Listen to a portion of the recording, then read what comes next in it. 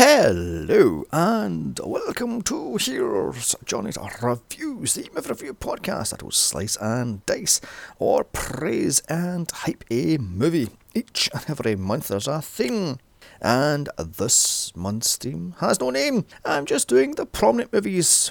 Why, I hear you ask? Why? Because this franchise turns 40 this year, and I've been wanting to do these movies for quite a while now.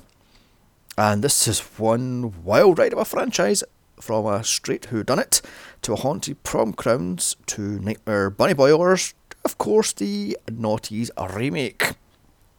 First up, we have Scream Queen Jamie Lee Curtis, hot off the heels of Halloween and The Fog. Check my archives.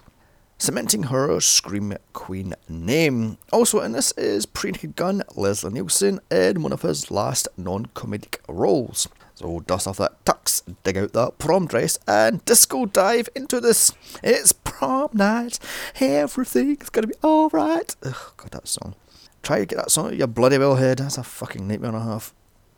And on that, the prom scenes were shot with actual disco hits, but the studio couldn't afford them, so composer Paul Zaza was given 5 days to make sound-alike songs, which is why they're kinda off. With its a 1.5 million Canadian budget, this thing pulled in 14.9 million, starring Leslie Nielsen, Jamie Lee Curtis, Michael Tuff, Anne-Marie Martin, David Mucci, and Brock Simpson, directed by Paul Lynch. The plot: it's senior prom, and a killer is picking off his victims, as 6 years earlier a group of friends cover up the death of a schoolmate, and now they're back for revenge. The killer, that is. Who is the killer? How will they be stopped? Why wait 6 years? What will happen to the loudmouth bully? Find out here. So the movie opens up on an dirty old mirror reflecting an empty school. We hear children playing a game called The Killer Is Coming. Kinda like hide and seek, only if you're caught by the killer you're dead and must follow the killer around behind them. Weird. Why wasn't this the killer's MO instead of the Black Christmas meets Saturday Night Fever with a hint of Halloween?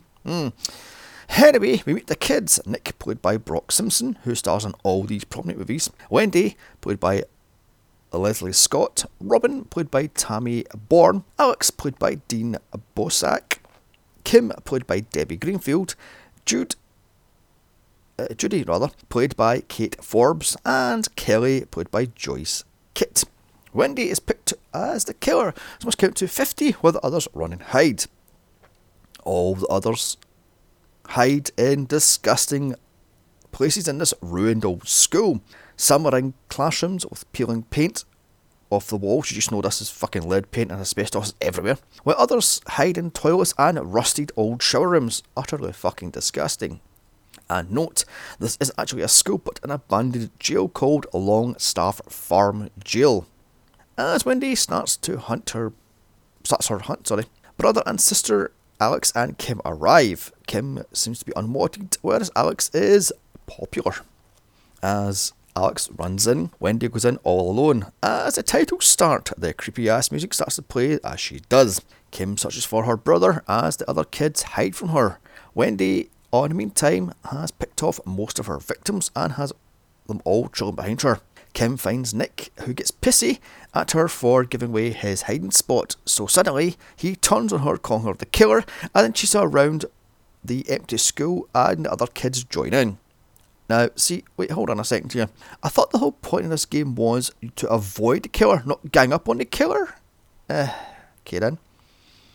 They surround Kim and push her around, chanting, "The killer is coming, the killer is coming." She gets away, however, so they chase her down, chanting, "Kill, kill, kill," in the most obnoxious fucking way. As a frightened Kim stutters, Wendy comes up from behind, forcing her up on a window ledge, from which Kim falls to her death onto the old mirror below. The kids panic and scatter after swearing never to tell anyone, all led by Wendy, who all but forces them into a blood oath. As the children run for it, on their bikes, a pane of glass falls from the window and cuts Kim's body in half. It's a tad dark, isn't it, for crying out loud? Anyway, that night, we see Kim's father, Mr. Hammond, played by the late, great Leslie Nielsen, looking out the window as his dead daughter lays under it, cut into pieces. As he tearfully walks through the halls, we hear a voiceover telling us she was a victim of sexual assault. I must have fought back only to be killed. Wow, dark much. Also, didn't they have rape kits in the 80s, or ways of telling if the girl was actually interfered with? Up pulls a police car with Mrs. Hammond, played by Antoinette Bauer, in it, so Sir Hammond runs out to shield her as the body pieces of her daughter is carried away in 2 separate body bags. Really, mate? You couldn't have picked a better time to pull up in a fucking police car as the fucking coroner's taking away the 2 body pieces? Dear oh dear. Up runs Alex and an unnamed little girl, only to be taken away by police as their mother cries on her husband's shoulder. Wow, this is really fucking dark for a cheap 80s slasher. Wait a minute here. Kim isn't dead, it's Robin. Kim is an unnamed little girl from earlier. See, this is the problem with 80s low-budget horror movies. No one is fucking named, I swear to God. I had to rewind this thing back twice to get this fucking victim's name, for crying out loud. Also, this twist does not work. And I may as well spoil it right now. Actually, no, I'm not going to spoil it right now. I'll leave it on. So fast forward 6 years, as now adult Kim, played by Jamie Lee Curtis, and adult Alex, now played by Michael Tough, is leaving a rose at Robin's graveside, which means the Hammonds had triplets, as Alex and Kim are supposed to be 18, even though Jamie Lee Curtis is 22 here and looks every inch of it. Even if Kim is the older sister, then this makes no bloody sense. Unless she was held back 2 years, why was she going to senior prom with these 2 juniors? I mean, that makes no sense. Moving on, because that's for a wrap up. I'm only 10 minutes into this fucker, so Next day we see Mr. Hammond dropping off Alex and Kim at school, and here we find out he is the head teacher, or dean. Cue red herring number 1, Mr. Sykes, played by Robert Silverman, the school creepy ass janitor, peeping Tom wannabe, and this guy couldn't be more of a killer type if they tried. Comb over haircut, thick rimmed glasses taped in the middle, but of course, and of course the creepy 40-yard stare. So that night the killer starts to call their victims on the phone as he puts the pen and pencil down end to end over and over again. His first victim is now adult Judy, played by Joy Thompson. The killer tells her they'll see her at the prom that night. As Judy leaves her house, a green shaggin' wagon pulls up, driven by Seymour Slick Crane, played by Sheldon Rabowski. He asks her to prom. I mean, talk about stranger danger here, or indeed toxic fucking masculinity. This little boy just drives up, this guy just drives up in a shagging wagon and goes, "Hey babe, do you want to go to the prom?" And she agrees. She then gets in and they drive off. What in the actual fuck movie? Oh my god. Next to be called is adult Kelly, played by Mary Beth Rubens, who just hangs up on him. The front doorbell rings, so Kelly goes to see who it is. No one is there, however, but her boyfriend Drew, played by Jeff Winnacott, comes in the back door. Leave it. So Kelly tells him about the prank call, but he just brushes her off, as always interested in is sex. Next to be called is now adult Nick, played by Casey Stevens, but he ignores it as his father is Lieutenant McBride, played by George Talutis. He rushes him out the door. He's late for school. Seems he is Wendy's ex and is now dating Kim. More voiceover as we see Lieutenant McBride reading a police report on a paedophile they were chasing for Robin's death. He crashed and burned up in a car crash and has been hospital in a coma ever since the events of 6 years earlier. Red herring number 2. In walks psychiatrist Dr. Fairchild, played by David Gardner, to be told by Lieutenant McBride the paedophile is in a coma, but he has woken up and is now on the loose. Finally to be called is Wendy, now played by Anne-Marie Martin. She ever sass talks the killer and hangs up him to run to school in her red Corvette. As in school, the high school bully / bad boy Lou, played by David Mucci, I think a Stephen King greaser, who looks about fucking 25, is picking on the girls as Judy tells Kelly and Kim she's ready to go to the prom with Slick. Real love. Kim catches Nick in arms of Wendy, who then kisses him in front of her, and what a complete bitch this Wendy is. Meanwhile, back at the abandoned old school, McBride finds the nurse's dead body, the mental patient kidnapped and killed. The mental patient paedophile, that is. By the way, can this be any more cliched? A disfigured mental patient who escapes on prom night to hunt down his victims? Red herring. Oh, and this paedophile has no bloody well name. The nurse has been cut up using a piece of mirror, and her green Volkswagen Beetle, or Bug, has been stolen along with, well, she's took the car basically. Really, how very Ted Bundy of this movie. Dr. Fairbank looks at the cut-up nurse's body and then walks off in disgust, warning McBride he has a killer in on his hands out for revenge, but this plot goes nowhere. Fairchild then tells McBride to put a lid on it, as they don't want to spread fear. After all, this is prom night. Really, mate? You're going to stop a fucking... Oh my god, this movie's ridiculous. Back at school, Kim checks out the dance floor and disco dances as Wendy watches on from the stage. She mocks her for her dance moves, then she threatens her to stay away from Nick after prom once he becomes king because she wants him back. What the fuck? What a raging bitch this Wendy is. Cue the line, quote, "It's not who you go with, it's who takes you home," which is in all the prom night movies. Cut to the killer ripping out pictures of his victims, or their victims rather, from the yearbook.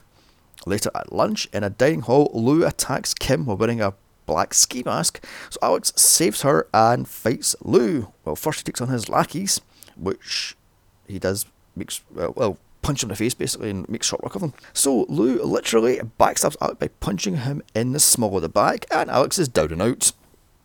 Security finally comes in to break it up, as seconds later Lou is in Mr. Hammond's office being kicked out of school and banned from prom. Seems he's been doing this for years, and this is the final straw. Alex, however, gets away with a slap on the wrist.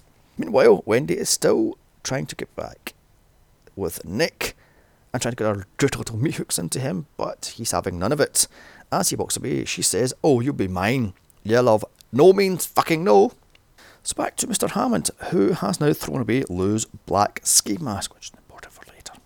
As outside, the nurse's stolen VW Bug drives past the window. Back at the police station, McBride is looking at a map, trying to figure out where the killer will strike next. He's also piecing together why the paedophile disfigured insane patient waited all this time to get revenge. Hello, red herring. This subplot goes bloody well nowhere. Cut to a sandy cliff as Nick is taking Kim on a romantic stroll, trying to smooth things over with her.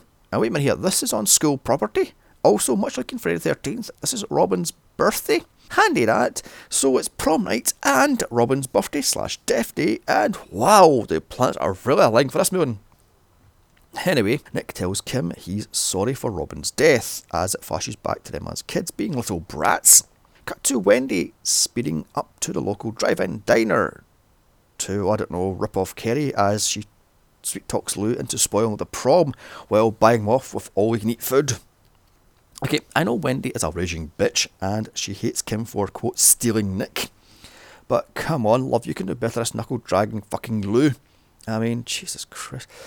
Back at school, Kim is having private tennis lessons as a creepy janitor is perving on him while picking up trash. Okay, are we sure this guy's been vetted? He's a little bit off. Cut to Kim and Kelly in the shower, what else, discussing boys. Across the locker room, Wendy finds her torn out yearbook photograph, taped to the inside of her locker, and instantly blames Kim, because of course she does.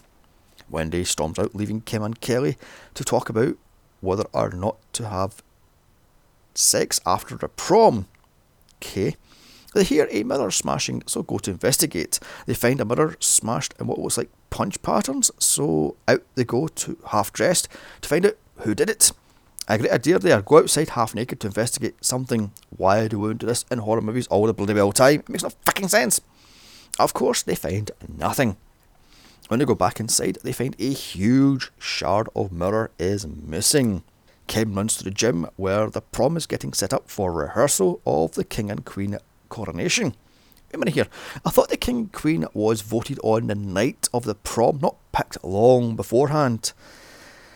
Anyway, much like in Carrie, with Travolta and Nancy Allen, Lou and Wendy look in from the wings to plan what they'll do to get revenge at that night's prom.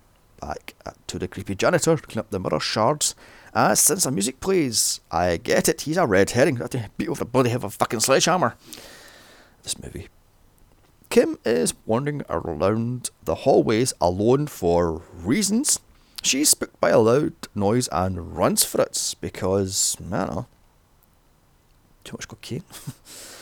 As Judy opens up her locker, she finds her yearbook photograph with a mirror shard stuck in its neck. Up walks Kelly with her picture in hand, and if you just stand there in shock for about fucking 40 seconds before the camera cuts. What the hell? Cut to 2 cops patrolling looking for the stolen VW Beetle or Bug. As later, Wendy is on the phone having phone sex with Lou. Okay. Back to Kim, who's getting ready for her big night. Outside, Mr. Hammond takes his tearful wife to the prom to supervise it. Yeah, great plan there, mate, you insensitive twat. The night your daughter's death, you have your wife supervising the fucking prom. Wow. From the shadows, someone is watching.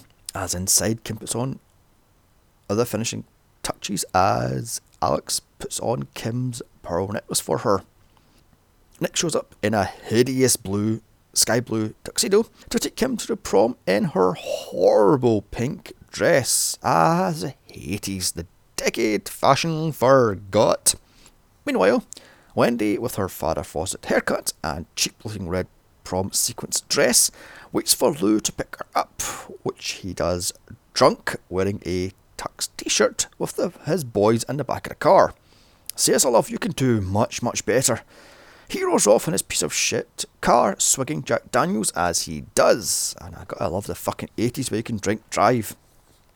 At the school, it's empty with all the doors chained and locked up tight. All but the gymnasium, which has the prom in full swing in all its disco glory. As it sounded like disco hits play, Alex looks on the dance floor as everyone is having a good time from the DJ booth. Assuming he doesn't have a date then. Oh dear, he went from popular to misfit. Judy and Slick now arrive, and I really love you can do much better. You're like a foot taller than he is, for crying out loud. McBride is watching from the wings as his undercover cops perv on underage girls. I just love the fucking 80s. I mean, cut to Kim awkwardly dancing with her dad as he casually tells her he had to give his wife a pill to calm her down. What the fuck, movie? In walks Lou and Wendy. So, to make her jealous, Nick and Kim disco dance Saturday Night Fever style to Prom Night theme song, which is one hell of an earworm. And this right here, for the sheer cheese factor, gets 5 points right off the bat. This is hilarious in its unadulterated 80s disco-ness. And please, for the love of all good things in this world, pause this podcast right now and Google Jamie Lee Curtis Prom Night Dance. The dance moves are hilarious. You will thank me later. Oh wait, we're on Christmas. Do it now. Look it up already. I'll wait. Seriously, look it up now. Still waiting. Anyway, I wonder what the song they were dancing to originally, because the dance moves do not go with Prom Night, but moving on. And I'm loving Wendy just drilling daggers into Kim from across the dance floor, as Lou pours on her with his 2 stone-faced lackeys watching on. Finally, after 5 minutes of utter unadulterated cheese, the horror can now start. In the toilets, the girls talk about Wendy and how jealous Kim made her look. Okay, just a tad bitchy there. Also, Kelly is still worrying if her boyfriend wants to go all the way. Wow, real in-depth look at girls here. What's the matter? No money and a budget left for a fucking pillow fight, for crying out loud. I mean, oh dear. The girls leave Kelly alone to fix her makeup. Meanwhile, Wendy leaves Lou on the dance floor after his moves, which I can't fucking blame her, to be honest, And I just love how he has a tuxedo jacket, a tuxedo t-shirt and torn jeans. Spared no expense then.